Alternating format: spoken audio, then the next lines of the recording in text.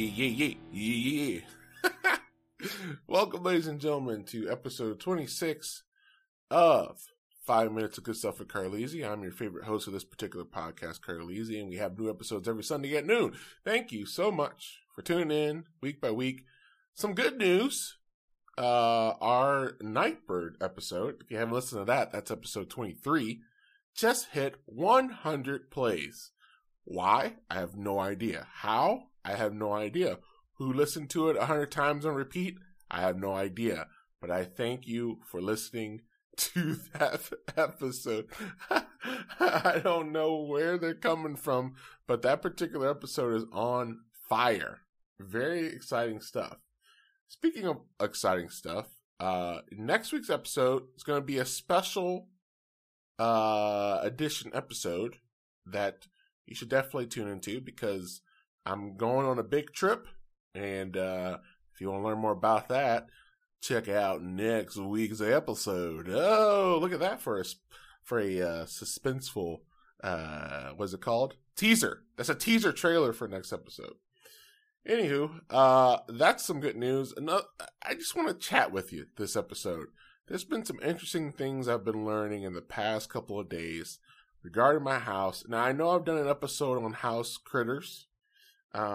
We talked about that. Go back and listen to the episode if you haven't. But there's just been something that's been bugging me the past couple of days. We've been removing some plants from our backyard, which, by the way, we're getting some points in the area of landscaping now, okay? I'm learning how to remove the roots, however you pronounce it. And I'm learning how to, use the weed killer and stuff, okay? This may be nothing to some of you professionals out there, but I'm going from a 0 to, I've been thrown in the fire.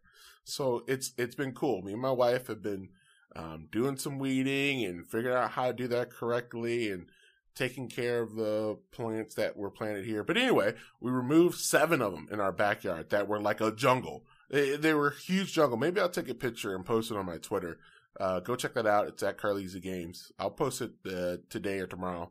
But it's huge. So we remove them, and then all of a sudden I'm seeing all of these frogs. Very tiny baby frogs, which I don't know the correct term for them. If there's a certain brand, but there's a green one. There was a brown one. And there was just a bunch of, I don't know if they were even poisonous. I didn't even think about that. But there were so many like the size of a penny.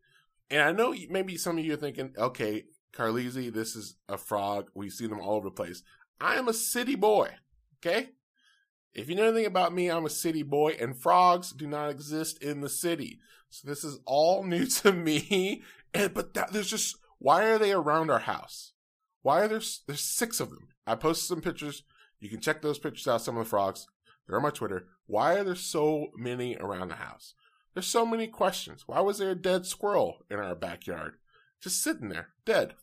Why? Where did it go the next morning? It was gone. Lots of mysteries with owning a house. I tell you what, I'm excited for the winter. Who knows what the hell is going to happen? Who knows what this next season is going to bring to our house?